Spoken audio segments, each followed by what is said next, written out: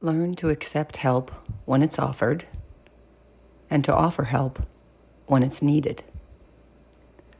Some people aren't good at asking for help because they have always been the helper. Throughout their life, they've experienced an unbalanced give and take, so their instinct is usually to figure it out on their own. If that's you, recognize that asking for help is actually a sign of strength. It allows you to admit when you can't do something and to learn from others. Accept help with gratitude. If you know a helper, make sure to check on them. Don't wait to be asked to help.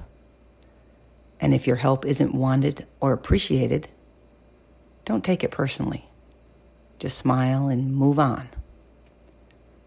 People help you or you help them. And each time we receive help or offer it, we take in each other. Be open to help.